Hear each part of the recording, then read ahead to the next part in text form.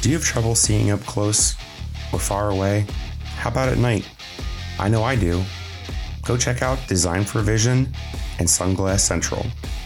They are the premier eye care center for all eyeglasses, sunglasses, and contact lenses in southeastern PA.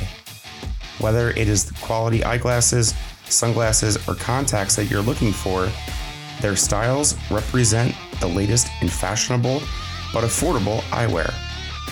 Not only do they offer a wide selection of non-prescription brands, but they offer prescription lenses fabrication.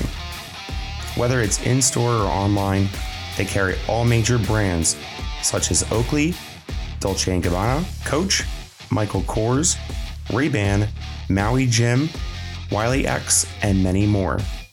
With over 50 years of experience, Design for Vision and Sunglass Central are the best in fabrication, selection, and fitting of designer and specialty glasses.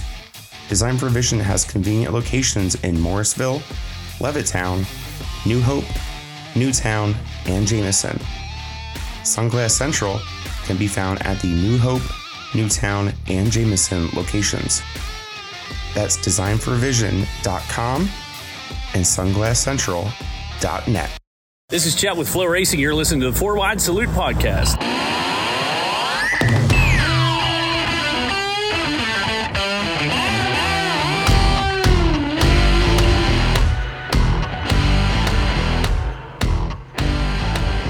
Welcome back to another episode of the Four Wide Salute Podcast presented by Leyendecker Racing Engines.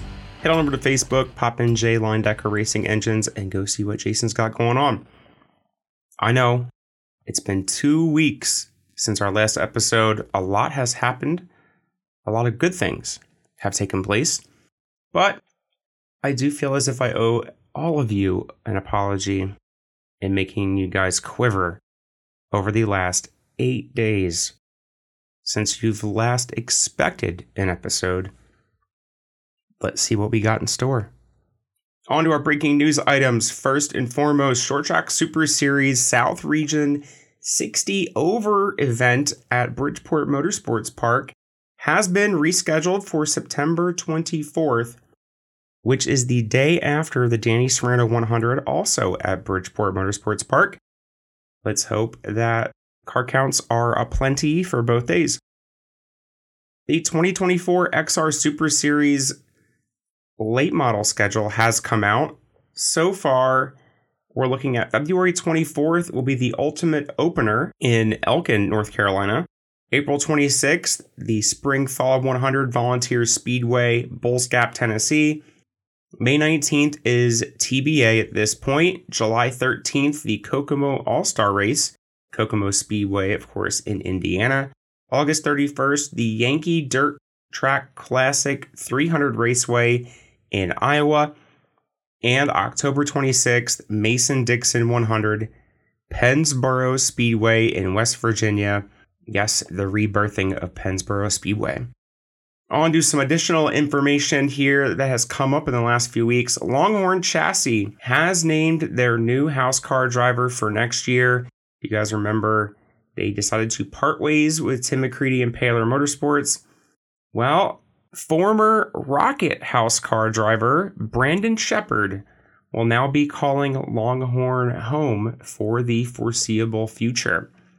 Very interesting. So in a matter of 3 years, because this year we're going to say Bishop's in limbo with the Shepard Riggs Racing deal. The year before, Rocket house car, and now next year, Longhorn house car. Very interesting.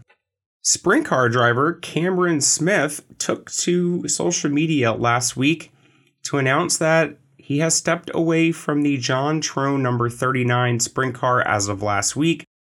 Also goes on to make a statement that in order to succeed and accomplish the things that he wants to, this was the right move. Following that announcement, another one came up from Ritter Racing that the team and Jason Schultz have parted ways as well. And a few short days later, Ritter Racing made a post stating that Brent Marks will run a one-off show with the team at the 360 National Open at Selinsgrove Speedway. That is this upcoming Sunday. And in more merry-go-round sprint car news, Justin Henderson will hop in the famous Kreitz Racing 69K for a few shows, starting with the October 14th Weldon Sterner Memorial at Lincoln Speedway. The team will then head down to the World Finals with Justin aboard, and they will wrap up the season at Baps Motor Speedway on November 11th. So for those of you keeping score at home, we have Logan Wagner still in the car yet at Port Royal Speedway, because there still are, the Outlaw show is still coming up. They're also running Darren Pittman at the Williams Grove events, including the Natty Open, and now Justin Henderson. Yes, you must be well educated or clinically insane to be able to keep track of all of the changes that have happened in the middle of the season. It's insane. On to our results. We're going to go back 2 weeks ago today. 2 weeks. Short Track Super Series South Region Blast at the Beach, Georgetown Speedway, of course, in Delaware. Modifieds running 35 laps for $6,000 to win. 602 Crate Sportsman competing for $1,500 to win. Modified action, Stuart Friesen, your winner over Ryan Godown, Matt Shepard, Ryan Krachin, and Brandon Grosso running out the top 5. 602 Crate Sportsman feature win going to Dylan Madsen. On to that Thursday, Skagit Nationals World of Outlaw Sprints, Skagit Speedway in Washington. Sheldon Haudenschild, your winner over Brad Sweet, Gio Selzy, Tanner Holmes, and Spencer Baston rounded out the top 5. On to that Friday, back at Skagit Nationals for night number 2 with the World of Outlaw Sprint Cars. Rico Abreu, your winner over Sheldon Haudenschild, Corey Day, Donnie Schatz, and David Gravel were your top 5.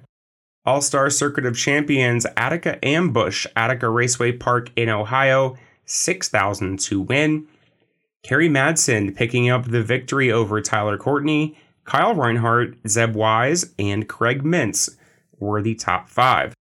Lucas Oil ASCS Arrowhead Speedway in Oklahoma. Landon Britt picking up his first ASCS feature win over Jason Martin, Sean McClelland, Alex Sewell, and Howard Moore were your top 5. Extreme Outlaw Midgets kicking off a 2-day stint at Paragon Speedway in Indiana, $4,000 to win. Zach Daum picking up the victory over Gavin Miller, Hayden Reinbold, Chase McDermott, and Taylor Reimer. World of Outlaw Late Models Milton Hershey School Back to Class Showdown.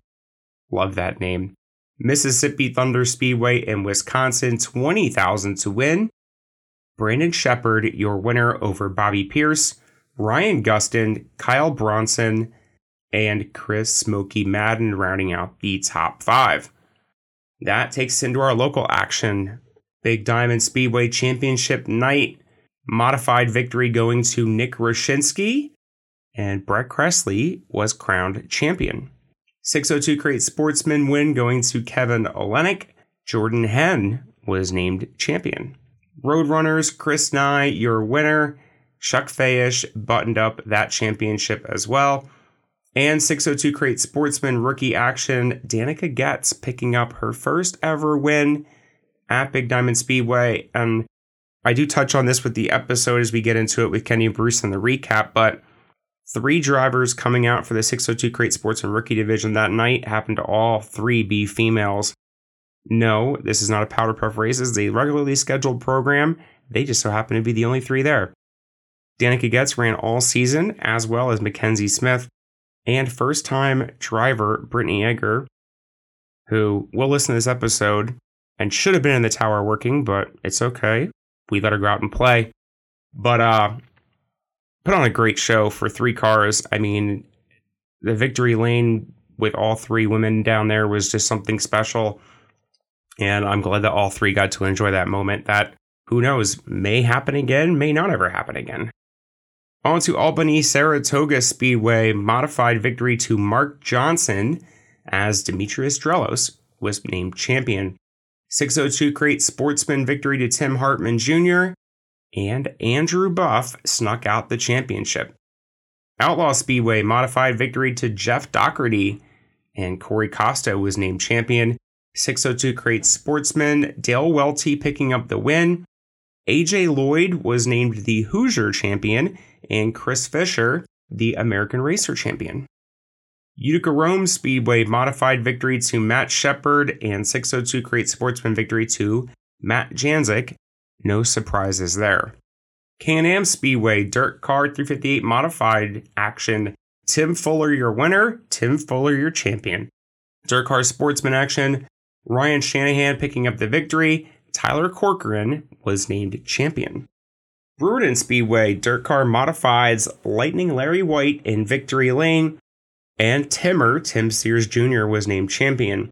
Dirt Car Sportsman action, Richard Murtaugh was your winner, and Zach Sabaka your champion.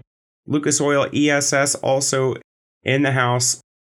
Paulie Colagiovanni picking up the win over Jordan Thomas and Danny Varon were your podium. Penn Can Speedway modified victory to Kevin Hartnett, and 602 Crate Sportsman victory to Colin Shane. Ransomville Speedway modified victory to Eric Rudolph and Matt Williamson named champion. 602 Crate Sportsman, Cody McPherson your winner, and Derek Wagner named champion. Accord Speedway 2 features for the modifieds, Danny Tyler sweeping both. 602 Crate Sportsman in action as well, Hunter Lapp your winner.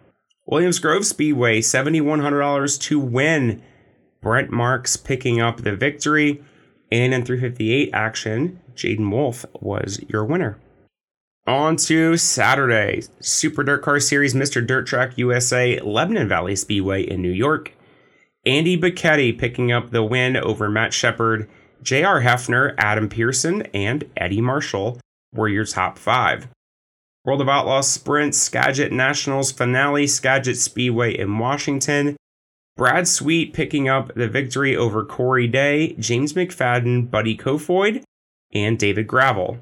All-Star Circuit of Champions Attica Ambush Night number 2. Attica Raceway Park in Ohio, 12,000 to win. Zeb Wise picking up the victory over Tyler Courtney, Kerry Madsen, Kyle Reinhardt, and Chris Wyndham were your top 5. Lucas Oil ASCS Labor Day Classic Longdale Speedway in Oklahoma, 5,000 to win. Jason Martin your winner over Matt Covington, Danny Wood, Brandon Anderson, and Landon Britt. USAC Silver Crown Ted Horn 100, DuQuoin State Fairgrounds in Illinois, 10,000 to win. Justin Grant picking up the victory over CJ Leary, Cody Swanson, Shane Cockrum, and Logan Seavey rounded out the top 5.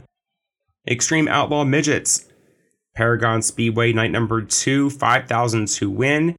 Jade Avedizian picking up the victory over Ryan Timms, Zach Daum, Cannon McIntosh, and Chase McDermott. World of Outlaw Late Models Labor Day Duel Deer Creek Speedway in Minnesota, 20,000 to win. Bobby Pierce, your winner over Brandon Shepard, Dustin Sorensen, Kyle Bronson, and Ryan Gustin were your top 5. Lucas Oil Late Models River Days Rumble presented by Pepsi, Portsmouth Raceway Park in Ohio, 15,000 to win. Ricky Thornton Jr. picking up the victory over Devin Moran, Dalton Wilson, Brandon Overton, and Hudson O'Neill. On to local action. One weekend ago at Grandview Speedway, modified victory to Timmy Buckwalter. First modified win of the year, I can't believe it. Sportsman action saw Brian Herthler picking up the win. New Egypt Speedway modified victory to Ryan Godown, as he was also named champion.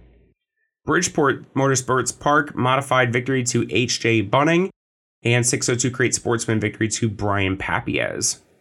Woodhull Raceway modifieds makeup feature went to Joe Ginn after A.J. Potrabowski Sr. failed to report to post-race tech. Fascinating. And A.J. Potrabowski Jr. won the regularly scheduled feature.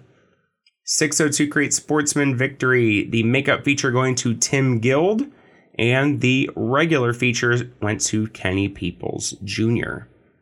Land of Legends Raceway, modified victory to Danny Johnson. 602 Crate Sportsman winner was Greenlee George. I love the name, Greenlee George. Zach Sabaka named champion. Bolton Speedway, Dirt Car Modified Action, Chris Mackey, your winner.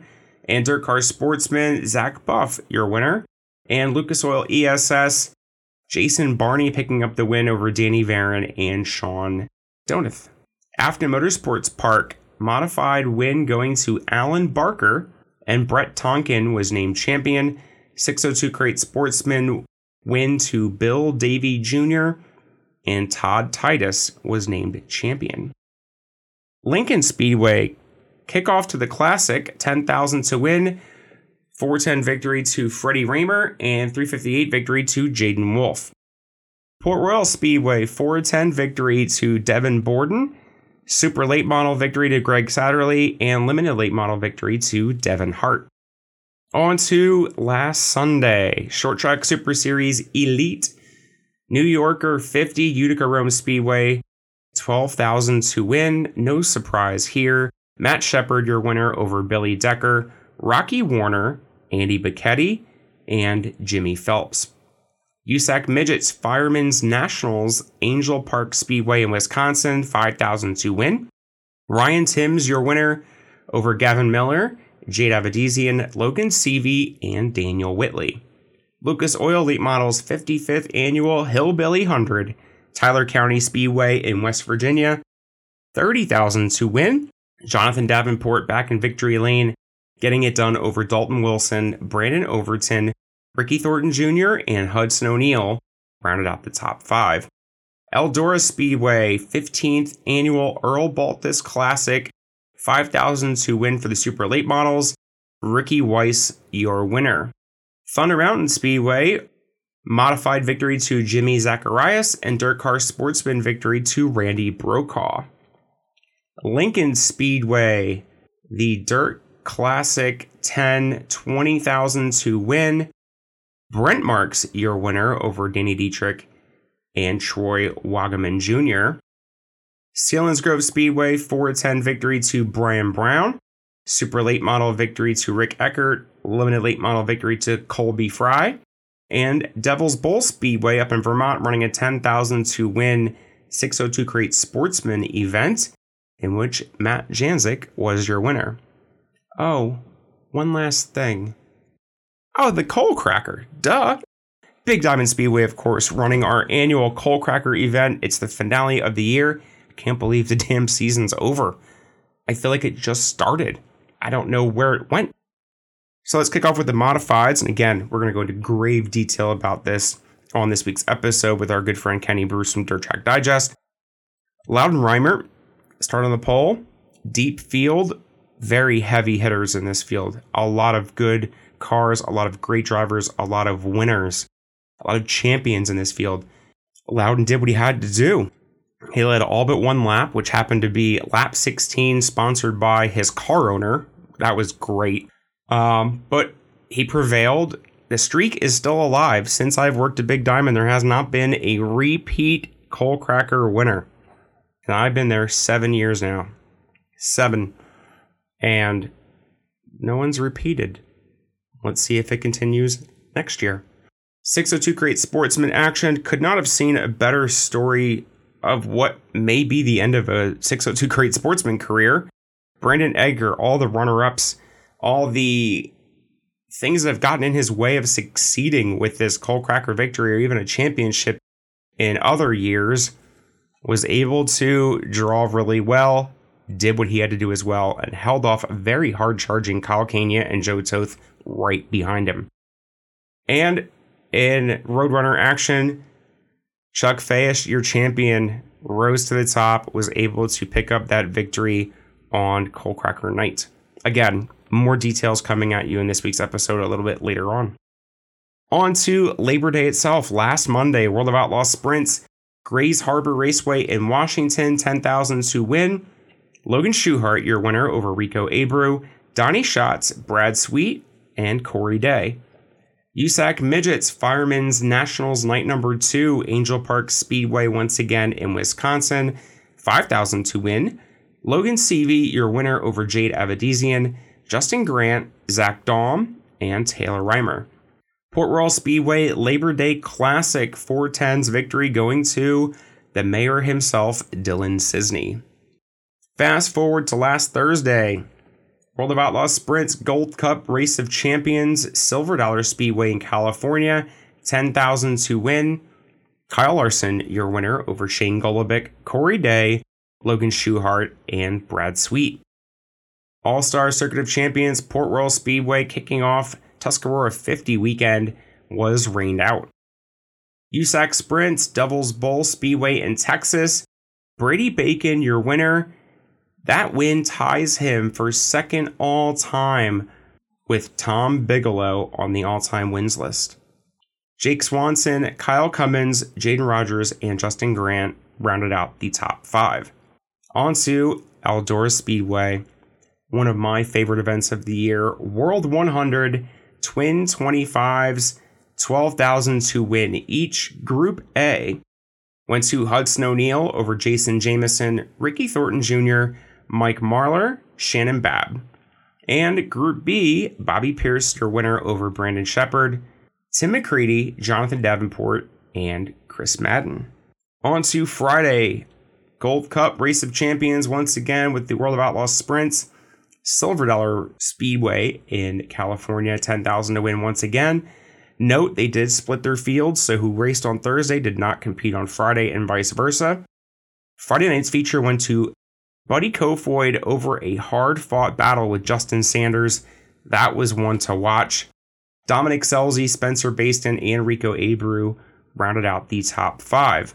All-Star Circuit of Champions the night before the 50, Port Royal Speedway. Once again, 10,000 to win. Tyler Courtney, your winner over Lance DeWeese, Zeb Wise, Logan Wagner, and Corey Eliason. In a super late model action, Trevor Feathers picking up the victory, and Rick Eckert was crowned champion. USAC Sprints Texarkana 67 Speedway down in Texas, unfortunately, was a rainout. Eldora Speedway World 100 Twin 25s, night number 2. Again, 12,000 to win both features. Group A went to Bobby Pierce over Chris Ferguson, Devin Moran, Dalton Wilson, and Earl Pearson Jr. Group B, a last lap pass for Brian Shirley picking up the win over Ricky Thornton Jr., Chris Madden, Brandon Shepard, and Stormy Scott. Albany Saratoga was a rainout, as well as Georgetown. Utica Rome Speedway, Jeremy Slosik picking up the modified victory. Matt Shepard crowned your champion. And 602 Crate Sportsman, Matt Janzik, your champion as well. Can-Am Speedway Dirt Car 358 Modifieds victory to Tim Fuller. And Dirt Car Sportsman win to David Rogers. Penn Can, the champions were winning races at Penn Can on Friday night. Modified victory to Brett Tonkin. And Brett Tonkin was also named champion. 602 Crate Sportsman win to Michael Shane. And he again was also named champion. Ransomville victory to Gary Lindbergh, and 602 Crate Sportsman victory to Cameron Tuttle. Accord Speedway, unfortunately, had a power outage and could not race on Friday. They ended their points. Modifieds championship going to Corey Cormier, and 602 Crate Sportsman championship going to Hunter Lapp. And Williams Grove Speedway was off. On to Saturday. World of Outlaws Sprints Gold Cup Race of Champions Silver Dollar Speedway, 25,000 to win. Corey Day picking up the victory over Justin Sanders, Buddy Kofoid, Dominic Selzy, and Brad Sweet. Fun fact from the World of Outlaws Sprints for the 3-day show, all 3 podiums were all California boys. And out of the top 5s across 3 nights, only 2 drivers were not from California. Spencer Baston was one of them from Friday night, and on Thursday night, Logan Schuhart was the other one. 13 other positions filled by all California. All-Star Circuit of Champions, 55th Annual Tuscarora 50 Port Royal Speedway, $55,000 to win. Unfortunately, rained out after time trials. They are actively searching for a date to make this up. Now, I gotta tell you, I know I've beaten this with a stick so many times, but you people on social media drive me nuts. Oh, you should have never even tried to run. But they shouldn't have ran Friday either if you looked at the forecast, but they got the show in. Oh, you guys are great. Oh, amazing. But you're damned if you do, you're damned if you don't. Now, they're trying to figure out when they can fit this race in. We looked at the schedules on the way home from our trip, which we'll get into momentarily. The only feasible time I could see, now, logistically, I don't know if this is going to work for the track or the series or whatever. The day before the Nittany Showdown in October, it's a Thursday night. The points for the All-Stars end at the end of this month at Eldora. Do they run this as a non-points deal? Do they extend the points to that date for the All-Stars, I'm saying? Do they make it an open show and let the Outlaw guys run? Well, Outlaws can't because they have that cap of 4 days. They can only race, 48 hours before or after a Outlaw show or whatever. That stupid rule. But I don't know what they do here. Do they hold it over till next year and kind of do what Eldora did and run it, the Wednesday before next year's kicks off and do it back to back? I don't know. And you have to think that the budget comes into play here too. Everywhere has a budget. And you're talking about holding over $50,000 just for the winner, let alone the entire purse, which I'm going to say is probably somewhere in the neighborhood of 70 to 90,000. That's a lot of money. So I don't know what they do in this situation. I really don't. If it's me, I'm going to weigh on they don't make this up this year. That's what I'm guessing. I could be completely wrong. Now, again, if you were to run the day before the Nittany Showdown as an all-star show, would you really upset the Outlaws if you ran that big a race the night before their 2-day show for a little less to win? And then what happens if one of your stars, your local guys, wrecks or whatever and can't compete with the Outlaws? That could be upsetting as well. There's a lot of scenarios that play in here. I'm guessing they aren't making this up this year. I could be wrong. More to come on that. USAC Sprints, Texarkana 67 Speedway in Texas, $10,000 to win. 17 years in the making. Matt Westfall back in victory lane with USAC, picking up his win over CJ Leary, Chase Stockin, Justin Grant, and Mitchell Moles. Eldora Speedway, my new favorite place on the planet. Yes, that is going above Fenway Park or Gillette Stadium or the Boston Garden, which to most of you or some of you may know, I would live and die in those places. Eldora, what an establishment. I'll cover this in a little bit of length before we get into this week's episode. 53rd World 100, $56,000 to win. Hudson O'Neal picking up the victory after a 2-lap shootout. Double file restart with 2 to go after Kyle Strickler runs out of fuel and brings out the yellow. Side by side against the best in the business, Jonathan Davenport, and holds him off. And before that, he had to catch him and pass him. And did it successfully. Davenport, your runner-up. Dale McDowell, Brian Shirley, and Tanner English were your top 5. Side note, Dale McDowell, 27th to 3rd. And Tanner English, 25th to 5th. That's incredible. On to Grandview Speedway. Rained out. They did button up their points, however, modified championship to Brett Kressley, the first person to win both Grandview and Diamond's point titles in the same year in a modified since Craig Von Dorn did it about 7 years ago. And your Sportsman Championship also got locked up with good friend of the show, Logan Watt, picking up his first championship. Congratulations to both. Bridgeport Motorsports Park was a rainout. They ended their points championships as well. Modified point championship going to Jordan Watson, and 602 Crate Sportsman championship to Travis Hill. Orange County Fair Speedway Dirt Car Big Blocks, Dylan Stoyer picking up the victory, and Anthony Perego, your champion. Dirt Car Small Blocks, Danny Creedon picking up the victory, Dylan Stoyer, your champion. And 602 Crate Sportsman, Jared Labaugh picking up the victory, Brian Crummell, your champion. Woodhall Raceway, also a rainout, also buttoned up their championship. Modified championship going to AJ Potrabowski Jr., and 602 Crate Sportsman championship going to Kenny Peoples Jr., who I believe won every race with the exception of one. Very impressive. Lebanon Valley button up their championship on Saturday night. Dirt Car Big Blocks were already done. Andy Bicchetti was that champion. Dirt Car Small Blocks, Andy Bicchetti picks up the feature win. LJ Lombardo picks up the championship. And 602 Crate Sportsman, Whitey Slavin picks up the win. Tim Hartman Jr. the championship. Afton Motorsports Park, unfortunately, rained out.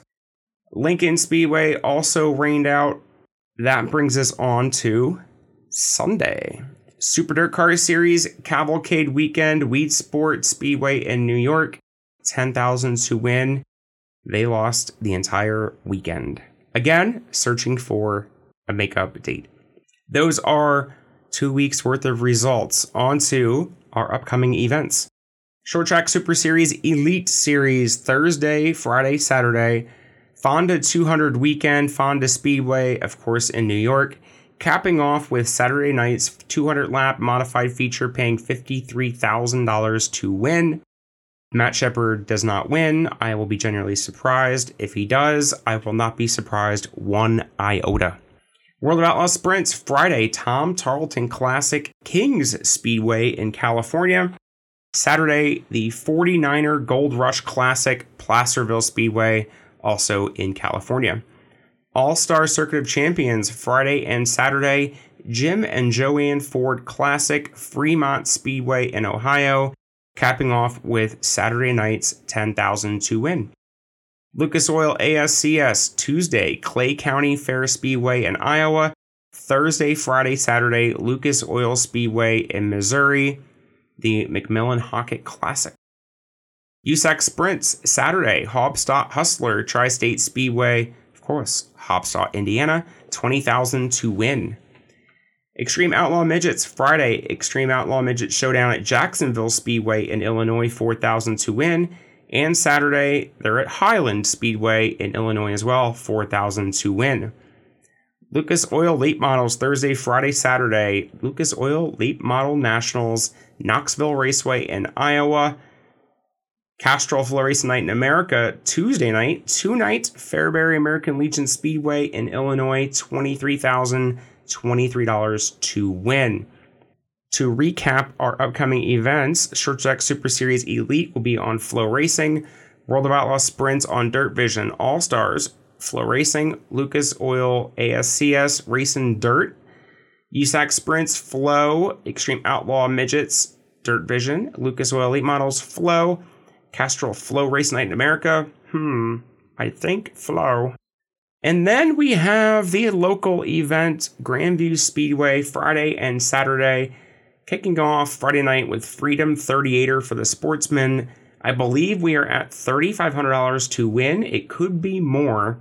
And Saturday, the Freedom 76er for the modifieds, $30,065 to win. Those are your upcoming events. Those were your results. As always, thank you to all of our followers and subscribers. Like and share the podcast on Facebook and Twitter. Smash the 5-star rating button on all the podcast platforms. And a big thank you to Kenny Bruce and Bill Brown and company for the support. So, our trip to Eldora, what fun that was.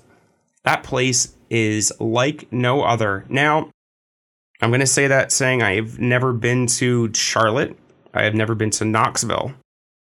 But that place is treated like Daytona. The way things are handled as far as your parking, as far as your ticket takers, as far as your concessions, the way they had merch set up. That place is a mecca. I've always enjoyed watching Eldora on television, or on our streaming services, I should say. I live for the dream. I live for the World 100. Yes, of course, King's Royal's good. Four Crowns good.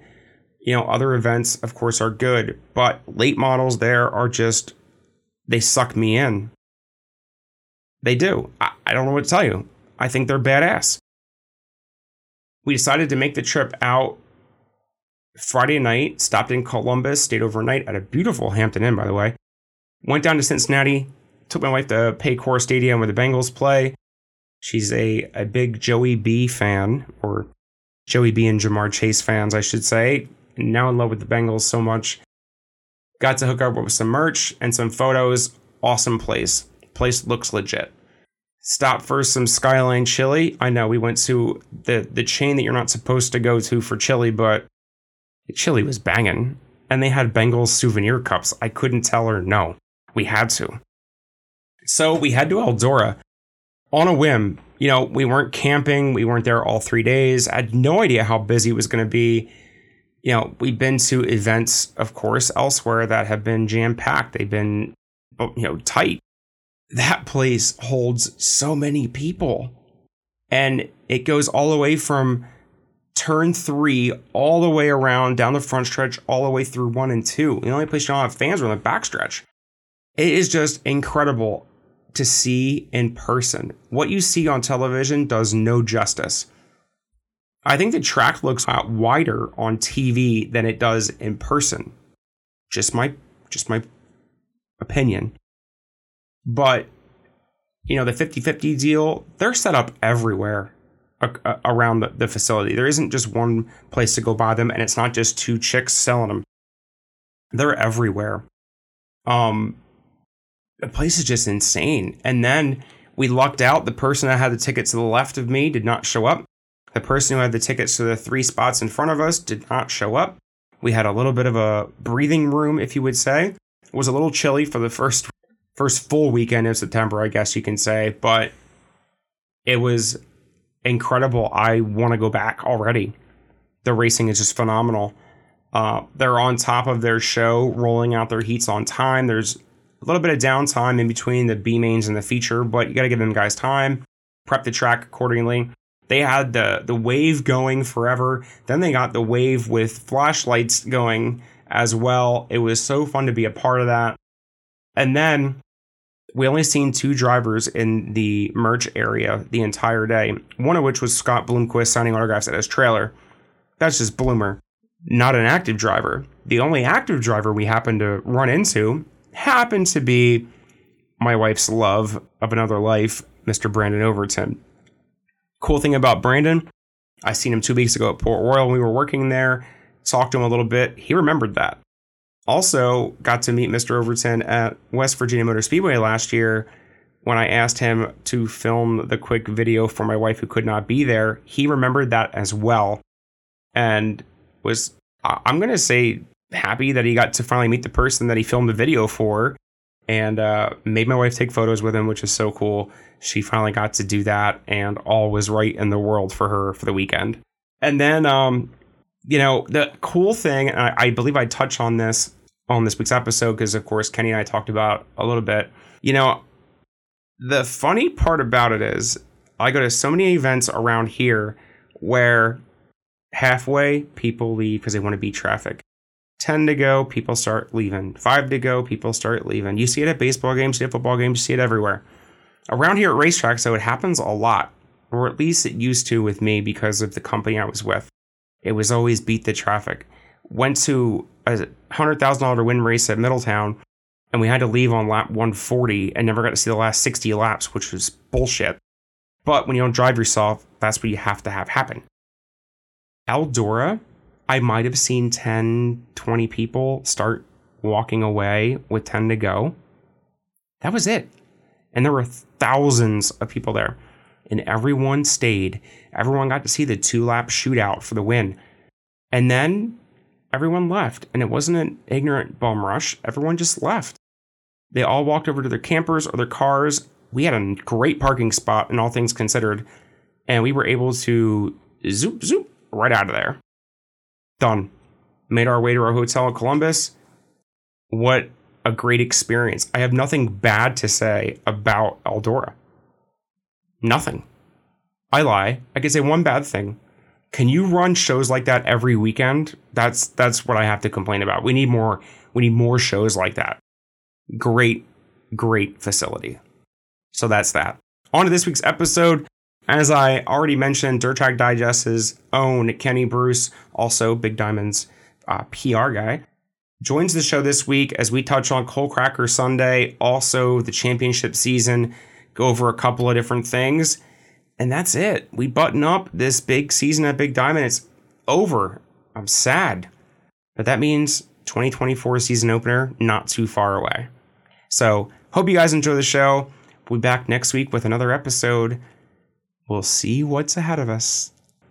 But until next time, enjoy the show. Bill Brown and Company, located in Hamilton, New Jersey, has been in the printing and promotional products business since 1946.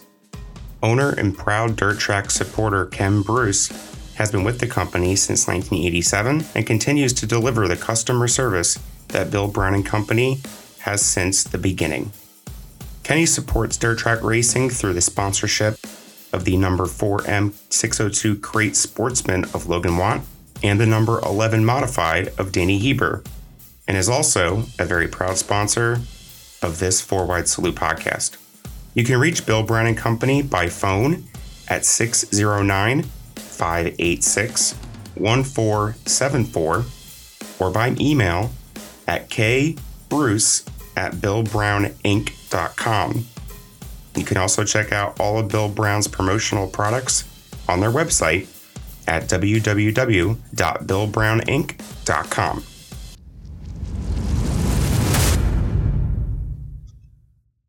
On this week's episode of the Four Wide Salute podcast, made you guys wait an extra week for this one, but we have our good friend Kenny Bruce from Dirt Track Digest, and we're going to cover all things Big Diamond in 2023. Kenny, of course, thanks for coming on the show.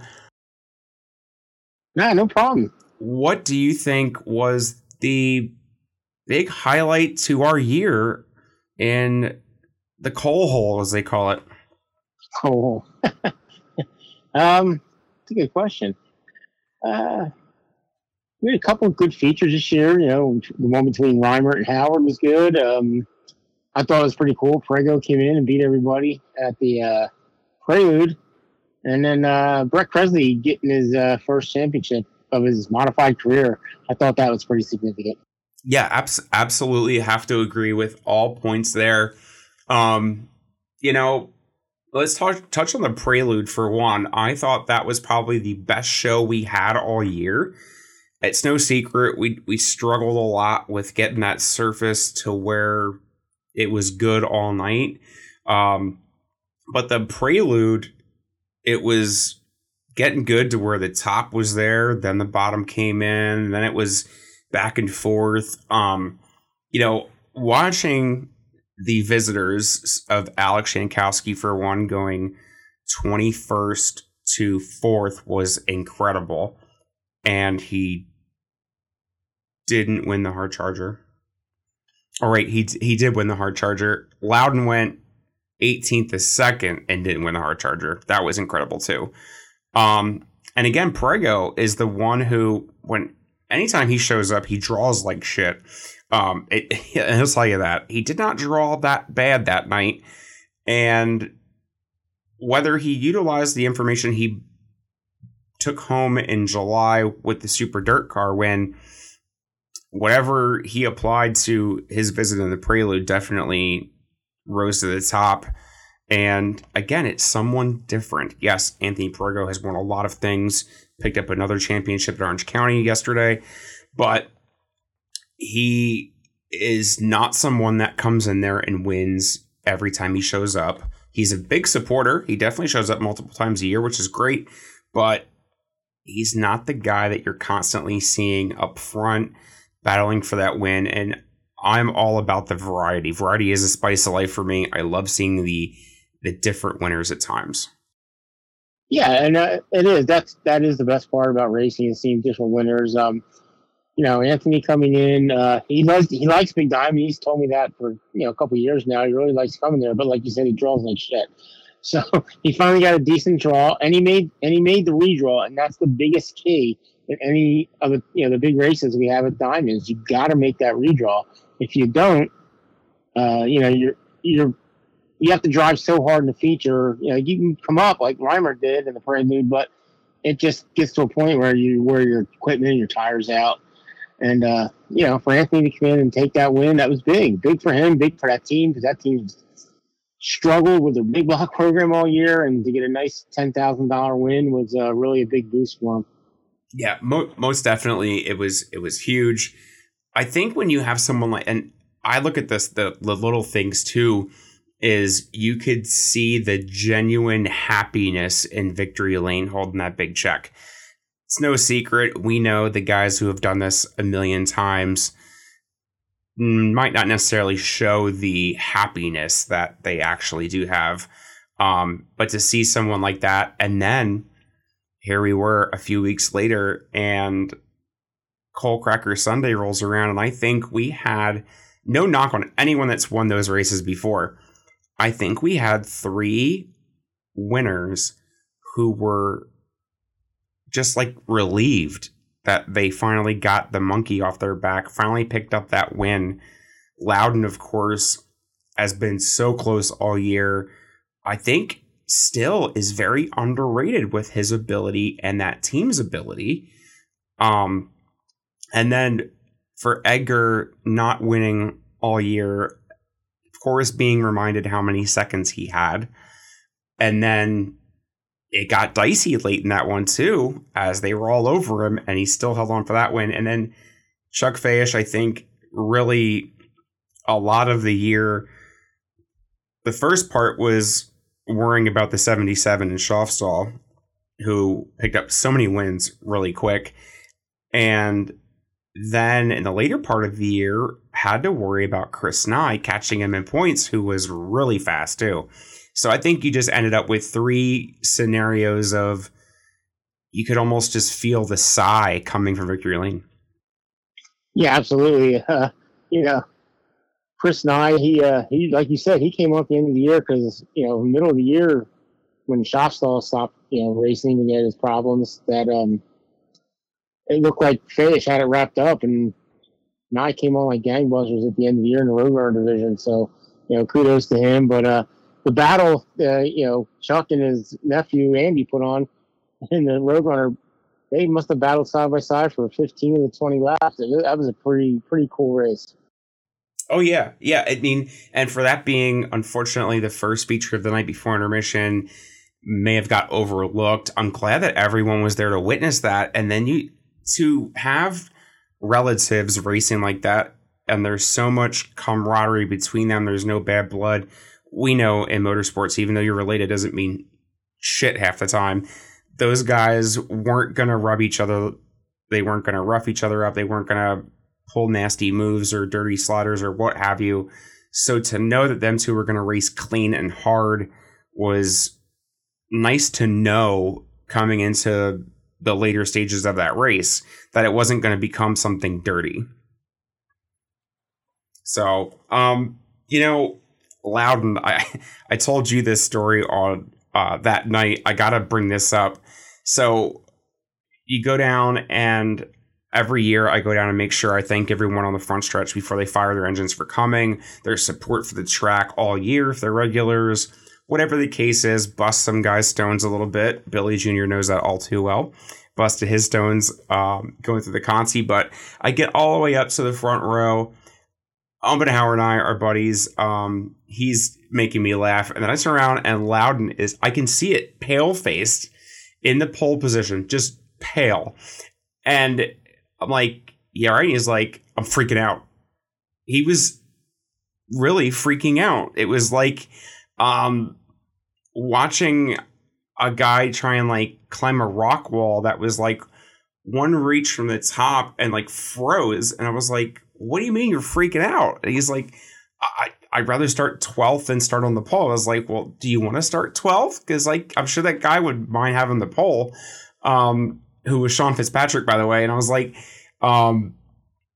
what is going on? Like, Loudon's quiet at times. He can be vocal, which is fine, but he's not that kind of person that would just freak or panic like that. And I was like, what is happening right now? Like, you're about to take on the biggest stage. You're taking the field with the green. Like, what do you mean you're freaking out?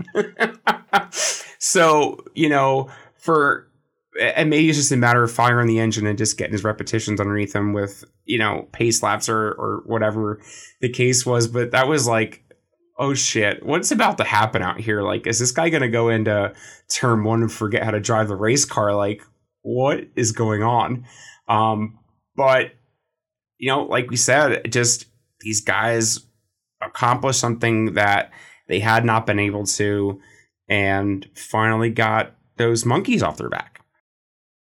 Yeah, that was a big win for that team. Like you say, he's been so close to a couple big wins, and he's so consistently fast.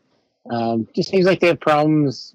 2 or 3 races a year they'll have a problem, and that'll just hurt him in the point situation. But yeah, he's been good down to Egypt all year. And it was only a matter of time before he got a big signature win like that. Oh, and I don't think it's the last either. I think... No, absolutely not. And for anyone that knows them, they don't come with... And I'm just going to bring up, we reference Waddy a lot in this situation, but his crew is big. They've been together for quite some time, with the exception of a couple guys. Or, Goular's got a good squad of people. The teams you expect, Howard brings his brothers and relatives in, and they have a core group of guys that have been doing this for a long time. Loudon doesn't have a very big crew. A lot of it is Sean and Loudon himself. So I don't know if you write guys off that don't have the crew and all of that, but these guys work really hard in the shop, and Loudon's smart when it comes to this stuff. Anyone that takes time to talk to him about these race cars, the whole left side pin hard bar thing, he talked to me a lot about that and brought up things that I was like, you got to repeat that. It was so detailed in what he was saying. It's just a matter of being a student of the game himself. Edgar is the exact same way. And, it seemed like if a lap car wasn't taking out Brandon while leading, what was going to get in his way. And just to roll into that, it's great to see that for someone who I believe is now going to be making the modified jump next year full time, to be able to go out with a bang, per se. Yeah, it was really good to see Brendan get a win. He's a really good kid. He's a good family. They support the track, and he's a family guy. As you say, he's missed a couple races this year due to family commitments, and there's nothing wrong with that. And he still got 5th in points. But, yeah, he's been so close all year, and after winning, 3 or 4 last year, he was so close this year that he just couldn't get it. Like you say, I used to tease him, second again. But for him to get that win was big for him to end the season like that. And especially now that, he's going to move up into the modifieds next year at Big Diamond, which, we're glad to see that happen. He's definitely capable of doing it. So to see him get the win, and I teased him after the races, he's Brittany's setup. That's why. So yeah, he's cool. I think I figured this out with him, where the last 3 seasons it's been someone else's year on Coalcracker Sunday. So 2020, we'll call it the year of Brad Brightbill at Diamond, where he managed to win pretty much all the big races, and Brandon didn't have that in him to beat Brad in 2020. 2021 saw the return of Doug Hendricks back to the Open Sportsman, and that was Doug's time. It held Brandon again down from rising to the top that year. And then last year, it was Logan's time. So it was like, when is it finally going to happen that Brandon can finally just overcome that? And it was nice to see that it wasn't one of these situations where he's going to make the jump without having that moment, you know, and rightfully deserved. So you bring up Brittany, and I think if we talk about moments at Diamond this year that are absolutely memorable, big nights, and I'll preface this by saying this was a rookie class. This was not a powder puff event. These are 3 women that own their own racing suits, own their helmets, own their shoes, have taken many, many laps behind race cars, whether it be a 602 crate or, in Brittany's case, a 270 or a another class, a 600 per, you know, or whatever the case is. These women were out there competing in a regularly scheduled event. It just so happened to be they were the only 3 that were competing that night, and it allowed for a 3-car race. I understand that, but for them to go out there, run consistent laps, no real big issues besides the initial start, and then they went green the rest of the way. Brittany was surprising as Danica led that thing. Danica has been running that track all year. Brittany had not competed in a 602 crate until that night, and to hold her own didn't really let Danica get away per se.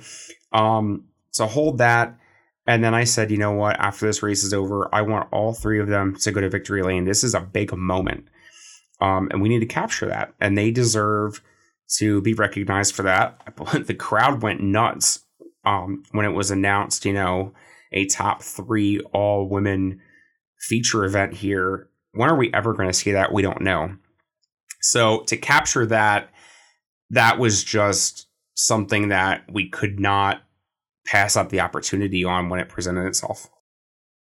No, that was a pretty cool moment. And, you know, talking to all 3 of them afterwards, and they were all pretty proud of what they did and what they accomplished that night. So that was a lot of fun. And I don't think we'll ever see that again. Maybe we will. I don't know. Maybe, like Brittany says, maybe give some other girls a, you know, a leg up and something to think about instead of just quitting racing when they get out of like the micros and everything. So, you know, time will tell, I guess. But to do that was really cool. And, you know, to see Danica there all year and, you know, finally get a win was pretty neat. Yeah, I mean, and I think of the women who have made it to a national stage. So you look at, of course, Danica Patrick made huge impacts on women in racing. Look at the current group of girls that are running primarily midget events with Taylor Reimer, Jade Avedizian, Kaylee Bryson even still is doing that. You have Mariah Eads out there. You have a lot of women that are up and coming through, who knows what their potential is or their peak, but what they're doing is they're keeping young females' eyes on the sport in a different way. It's not necessarily a man's world. Jade is 4 points out of the point lead for the Extreme Outlaw Midgets at this point, deep into the season. There's so many things that this can do for the future of dirt racing in general, or even in this region, or even just at Big Diamond, because there's a lot of young women that are in them grandstands watching. So to see that firsthand, it can have huge impacts down the line to where, you know, the next Danica Getz or the next Brittany Egger could be in them grandstands and now might be trying to run quarter midgets next year. So there's definitely a lot of positive that could come of that. And also, I have to give a shout out to Danica Getz and Kaylin Getz. They took it upon themselves to do so much at the track this year with giveaways or little projects for kids. They did that huge raffle at the end of the year with all of them body panels, shirts. They had everything. At one point, let them know we still have stuff to give away. Was so huge, you know, for some kids to get a body panel for race car. If I would have gotten a body panel for race car when I was a kid, I might not have taken 15, 20 years off of going to the races. So huge shout out to those girls for putting in the effort that we never asked for. and we definitely did not hold them back from what they were able to do. So I believe that's going to continue again next year. Just a huge props to them for that. Yeah, it is pretty cool. You know, the Getz family is pretty cool. They support Big Diamond big time, you know, with Dwayne and Danica and, you know, Robin gets into it, Kaylin, and the stuff they did for the kids. And that's how you make new fans. You know, you get a guy that brings his kid there for the first time and he wins a door panel or a T-shirt or something. And then, oh, I want to go back. That was cool. So that's how you do it. And, you know, I'm glad that, you know, Jake supports them doing that. And I look for more of it next year. Yeah, definitely. It's all about translating to the people in the stands. Yes, they buy a ticket. Yes, you can sell them a hot dog or a beverage or whatever the case is. They can buy shirts for their favorite drivers or whatever the case is. But you have to be able to somehow tie them into it in a different way. You know, I look at Port Royal. They have a sponsor that brings little footballs every week and they chuck them into the grandstands. You know, I remember getting a tennis ball at Bridgeport a few years ago with a car number on it. If that driver wins, I win $50. Like, that's the smallest things you can do. And, you know, having a checkered flag signed by drivers and just giving it away is another one. Like, there's so many different small little things that are next to nothing when it comes to an expense or effort that can just explode in a good way. So definitely thank them for that. I do want to go into what were your biggest surprises this year? Let's start with modifieds. What were some of the things that really surprised you this year? Oh boy, it's, the biggest surprise was Jeff Struck not winning a race. I think that had to be the biggest surprise for me all year. So I had a feeling this was going to come up, and let's talk about it. There's no reason to beat around the bush. I think everyone, for the most part, knows what the situation is. We're not going to dive into that, but, you know, we look through the history of winners and champions, and even at other tracks, we know what happens, and we see who wins and this and that. He has not had the greatest results as of late on Friday nights. It just hasn't. Yes. Did he win the opener the other year? Yes. He's knocked off a win here and there, but every time he had a good run, something happened, which does happen in this sport. And unfortunately, it's like a black cloud that you have to somehow duck from. And it's just been problematic. And again, this is not just on a Friday night this year. It's unfortunately been just the way things have gone. Now, we'll see next weekend. You know, he's known to show up in a different form in mid-September on a Saturday night. That's no doubt odds-on favorite next week. But what happens next year is the question. Do we see him back next year? I don't know. I really don't know. Either. And so we have to think of it like, well, what if we don't? Because now, although he did not go to victory lane this year, he's been a staple there for many, many, many, many years, been a champion, been a coal cracker winner, big money race winner. It just would not feel the same. And along those lines, we never know when the other two are going to decide, I'm good, and just walk away. Yeah, there's going to be a time in the next, 3, 4, 5 years where you're not going to have any of the big three racing anymore. So that just catches up to you. Just it's the way it goes when you age. Yeah, I mean, eventually it just, it's like, we'll talk professional football here. You get to a quarterback that's at an age like Tom Brady, or even, Montana was getting old at his later stage, where although you have done a lot, I think we're going to look to someone that's a little bit younger that has more longevity. And there's no secret when it comes to these guys who own race cars, that happens. That most definitely happens. Most recently, Norm Hansel was all about he wanted someone young. He wanted someone proven, though, which you don't necessarily get both things there. But it's coming to that time where I think our modified division is in great hands when that torch is passed. You look at our most recent coal cracker winners: Alex Jankowski, Loudon, of course, Cressley. Even Ryan Watt is not nearly at the end of his career by any stretch of the imagination.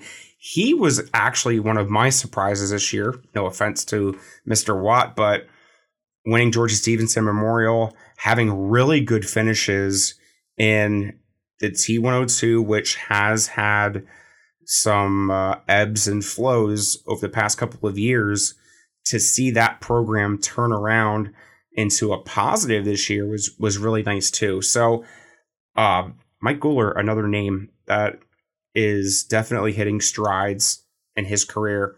I think Nick Roshinsky, that was another big surprise this year. Yeah, he was. That was one of my other ones too. Yeah, it was Roshinsky getting 2 wins this year, and he was just strong all the time. And he's pretty much out on an island there with a Teo car. I think Lawback has one too. Sebring sometimes, but Nick was very strong this year, and a couple races he DNF'd, which really hurt him in the points. But to get 2 wins there in the last 5 races is a pretty good accomplishment. Yeah, I mean, again, I know we talk about this every year. The handicapping falls where it may. Some guys might start in row 3, but that means that the rest of those rows are full of guys that are salivating to jump all over you at a hot second.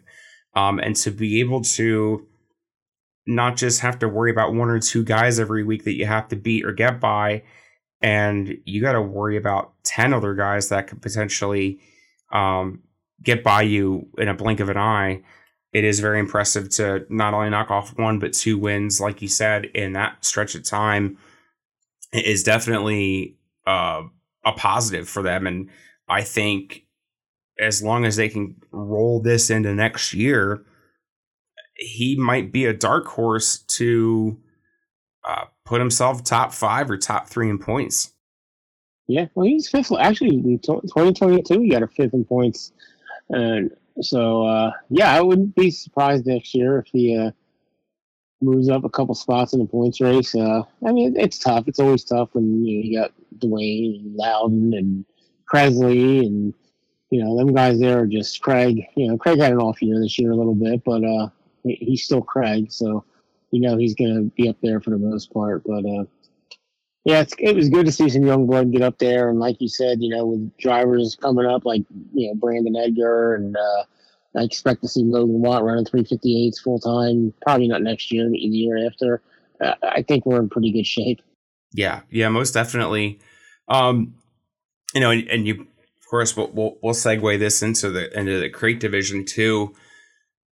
I gotta tell you, if Danny Bukafuska can manage to not get caught up in anyone else's mess next year, that whole division better be looking out for themselves, because not only is he aggravated that rain kind of stopped his momentum there the week before championship night, and then to have the bad wreck that took him out of the coal cracker, he is going to be on a mission next year, and it's going to start night 1 at that opener on lap 1. He's got to be the most determined person this far ahead of next season. Yeah, I agree with that. Danny's probably most fastest driver out there week by week, but his emotions get him in trouble sometimes. He's got to learn to rein them in a little bit. But if he does that, he's definitely has to be the odds-on favorite next year to win the title, and it would be good for him. He's been running Big Diamond for 2 or 3 years now, and he's got the most crate wins of any driver. But like you say, he just gets caught up in things sometimes, and sometimes it's probably from him being maybe a little too aggressive.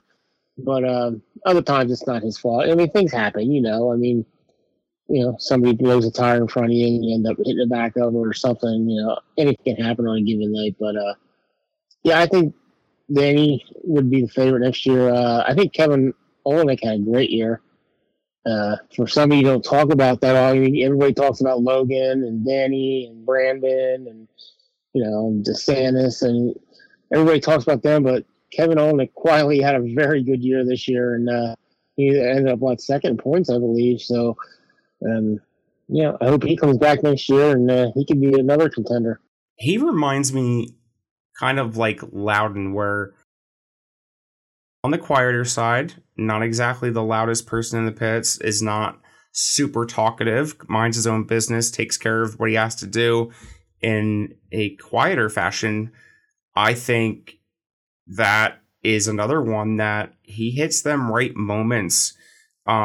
He's going to knock off one of these bigger paying races for crates. He's going to knock off one of these 1,500 to win races, you know, or like a Fayette Memorial, $1,100 to win, or even shine on Coal Cracker Night. He's very smooth. He's patient. He's got a lot of good characteristics that are going to continue his career down the road.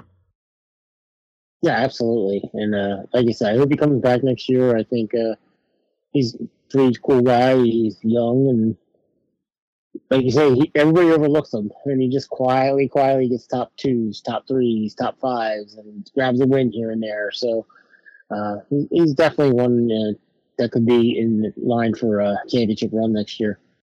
For sure.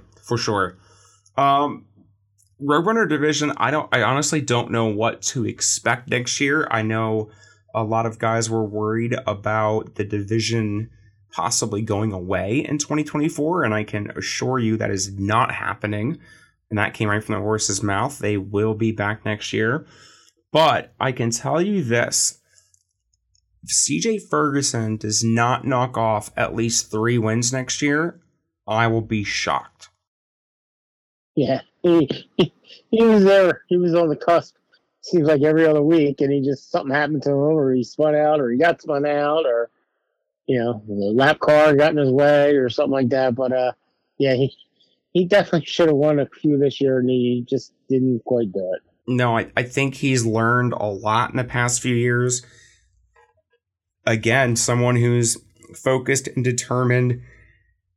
Some guys are there to have fun. Some guys are there to, joke around and whatnot. Roadrunners are not running for thousands of dollars, as guys know, but there are guys who take it as a legit sport, as they set goals for themselves, and I absolutely will believe that CJ Ferguson is that next guy that is going to be in contention to win on a regular basis, or maybe even compete for a championship at some point. I think he's definitely that next guy. Yeah, definitely. Absolutely. So as we wind this thing down, I want to get into, I guess we'll say early predictions for next year, as early as it is. And we're only in September, but we're talking about April of 2024. Let's just go with a couple of things that we can predict that aren't predictable, let's say. My first thing I'm going to say is that I believe we're going to see 2 new winners next year in the modified division. Guys who may have some wins but haven't in a long time. I'm going to say Rick Laubach is going to be a multi-time winner next year. And I'm also going to say that Mike Lisowski will pick up a Friday night win as well.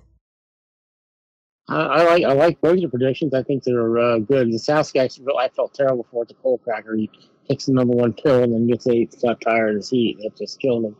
But it's a good family. And yeah, I would love to see Mike get another win there. I know he's got 1 career win. I predict that Nick Ruchinski will kick off one of the Crown Jewel wins through the year. I like that too. I do. I think, hey, given the right circumstances, of course, we just talked about that pill draw. It's got to kind of fall your way. You can't necessarily draw, the last pill, but I think that's definitely possible to get one of these races that go 50 laps or even 72. That I think we're going to start seeing a shift in the dominance. I know Craig had a very unfortunate year when it came to bad luck or things just happening, but I do feel like the shift is happening now. Mike Guler, I think he's next for a crown jewel win too. Had some really good runs, got stuck in some unfortunate situations where, lap cars pinned him or whatever the case is, or just didn't have the greatest of draws, but Terry did ask for his booth back next year, so we will see the 2A back again on a full-time basis next year. So I think he's another one that has got to knock off one of these, 5-figure races. Yeah, Mike can easily do that. He's won some big races, just won plenty of features at Diamond, just hasn't had one of them, like you say, big signature crown jewel wins. And, a lot of that, like you said, depends on the draw, and you got to get into the redraw through your heat race. If you don't do that, you're behind the 8 ball. But, yeah, he definitely got the cars to do it. They were tough all year, sort of slacked a little bit towards the end of the year, but you always knew he was there. Absolutely. Absolutely. He does not go away quietly. I can tell you that. And that's with or without a helmet on. I'll say that. So one last thing, we were talking about the draw. Let's talk about this double down situation. So, kind of came up with this concept based on Mid-Atlantic Modifieds and how they do their draw system, where they allow their guys to pay an extra $10 to draw. But I kind of switched up the rules of ours to where you have to make that decision before you draw your first pill. That way, it's just an insurance policy. That's all it comes down to at that point, right? I could not believe that 20 guys out of 39 opted to do the double down, which was fantastic. All $2,000 went back into the purse. There were some surprises that opted to do it. Mike Lisowski he's one of them. Original pill, I believe, was in the 40s. Redrew the 1. There were some. Billy Jr., I believe, went back one spot in his second pill draw. Scotty Albert won that I was very shocked, but he said it exactly the truth. He goes, "You've seen how bad my pill draws are. I will absolutely take this opportunity as a little bit of an insurance policy, or a second chance here." What did you think of the whole concept and how it was? Have you heard any guys talking about it? How was it perceived? No, I thought it was a great idea on your part, and like you said, I was surprised 20 guys. I figured maybe 10 to 15, but when you said 20, I'm like, wow, that's really cool. And then to put the money back into the purse, I can't remember what it was I was talking to. I think it was Dwayne afterwards, and when I was interviewing him afterwards, and he said, yeah, that was really cool. For Casey to put the extra money, do that, and put the extra money in the purse. It helps everybody, and I know talking to Go Downs guys, and he was real happy. So they got the extra $1,000 for finishing second. And that's a big deal for them guys. And I thought the concept was great. It worked for some people. It didn't work for others. But like you say, it's a gamble. It's funny how it happened, too, because, as many draws as I've done at Diamond, I've seen a lot of scenarios play out. I've seen, was it the Prelude?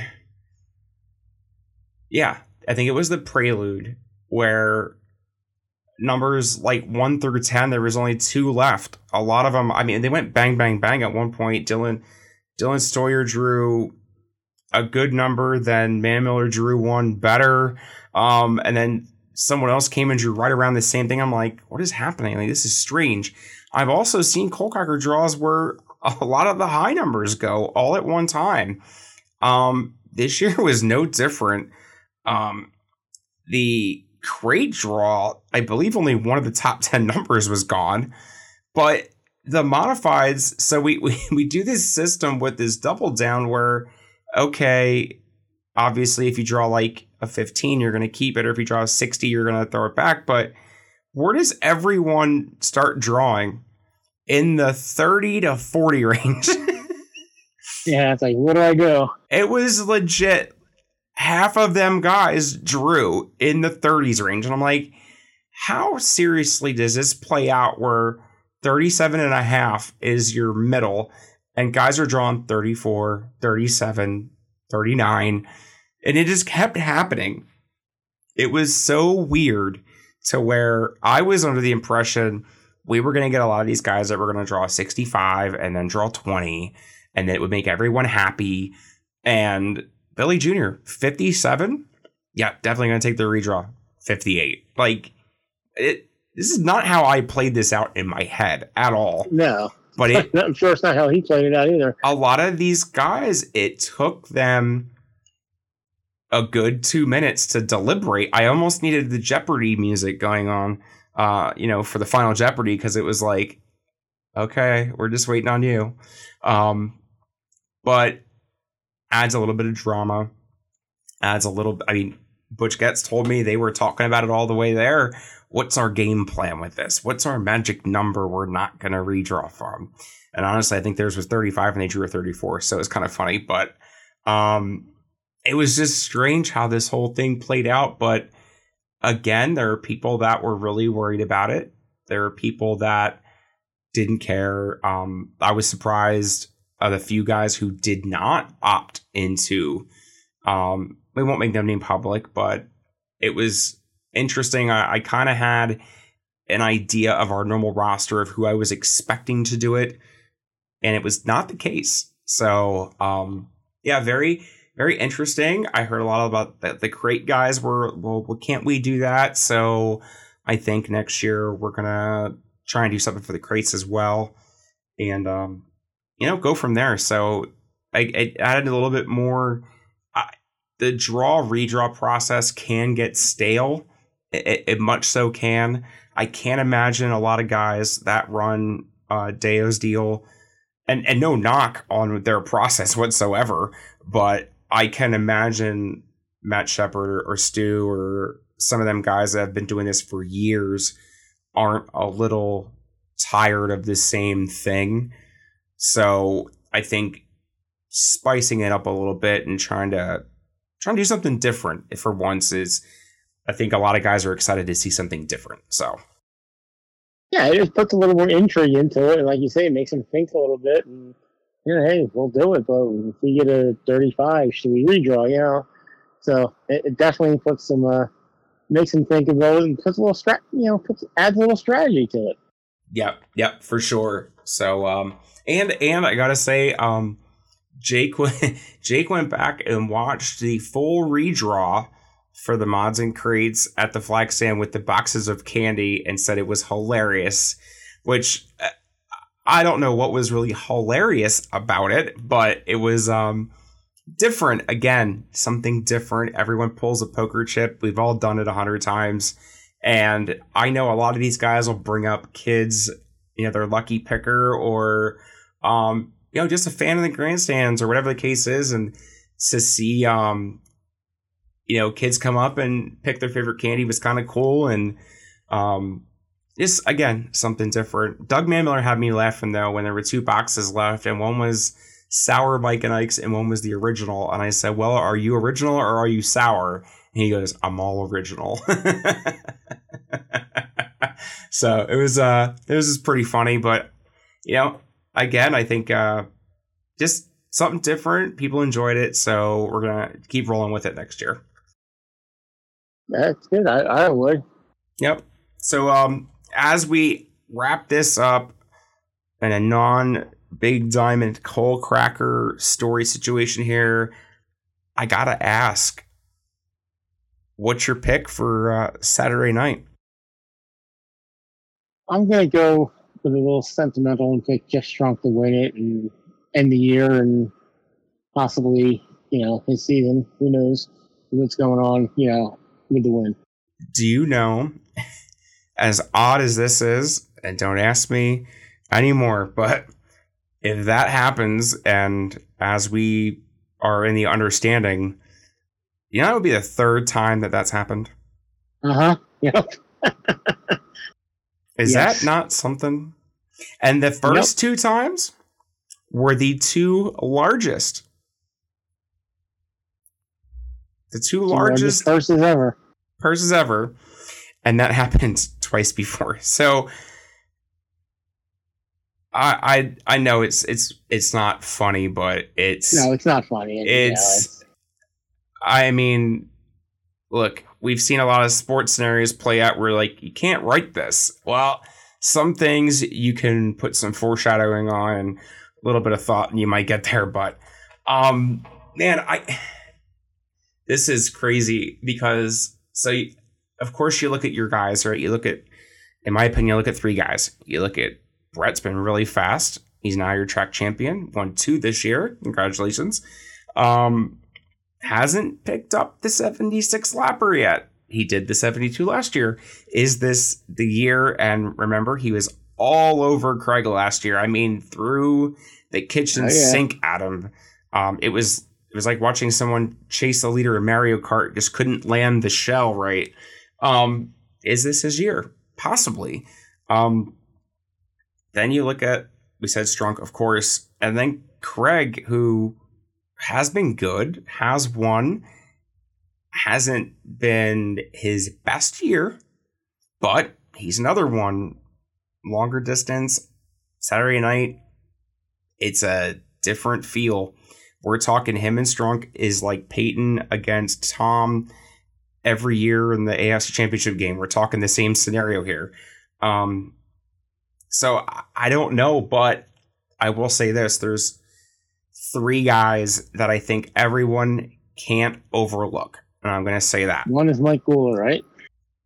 Yeah, they're probably 3 of my favorite people in modified racing, to be honest. So Mike Gooler's had the most wins there this year, if I'm not mistaken. Yes. Plus he won the Moneymaker of the year. Yes. So, and he's won the Sixer before. Yes. And he's won a couple of them getting past the other guys. Yeah. So it wasn't like he started ahead of them. Another one who's been very fast and really been good since he started running the Gary Buck Motors, Doug Miller. Started 2 wins early, pretty quick. And he's another one that I think loves the longer distance stuff, loves the game of conserving, knowing when to push it, track conditions changing. I think he's one of them guys. And the other, ever since he put the Troyer away, has been fast on a Saturday. And that's where I want. Absolutely. So I think there's a lot of potential there. Don't mark my words on this. If Doug wins Saturday night, that might be a retirement speech. It's definitely going to be the biggest party ever saw in the parking lot afterwards. Oh, you can hands down believe that. There will be a lot of captain flowing at the Mamler camp. But those 3 guys, you cannot write off. Now, of course, there's always going to be surprises that no one sees coming. You never know when someone's just going to draw really, really well and run away. There is no more fuel stops, so there is no more bringing the field back together at lap 38. So a lot of things can happen, but I mean, God, it's hard to pick one. If I had to lay money on it, I can't bet against Mike. He's been, and he didn't run every week either. Remember that. He hasn't ran a full season there. So imagine if he did and didn't have to fight the handicap situation at times. That out of those 3 guys, I think Mike has the best chance at it. But out of the other 3, God, it's hard to go against Jeff. He's just that September weekend. He puts on he lives for that. He puts on the cape, you know what I mean, and turns into Superman. So I don't know. We'll see what happens. you got a couple of big invaders coming. Junior Billy Junior. Oh yeah, he's been strong in the races. Hasn't won one yet, but he's been very strong. And Ryan Godown, he won it 2 years ago. Yep. So he's good in long distance races. So it's it depends on the draw, like you said. Because you got first to 24. So you don't know. And them heat races are not easy by any stretch of the imagination. No.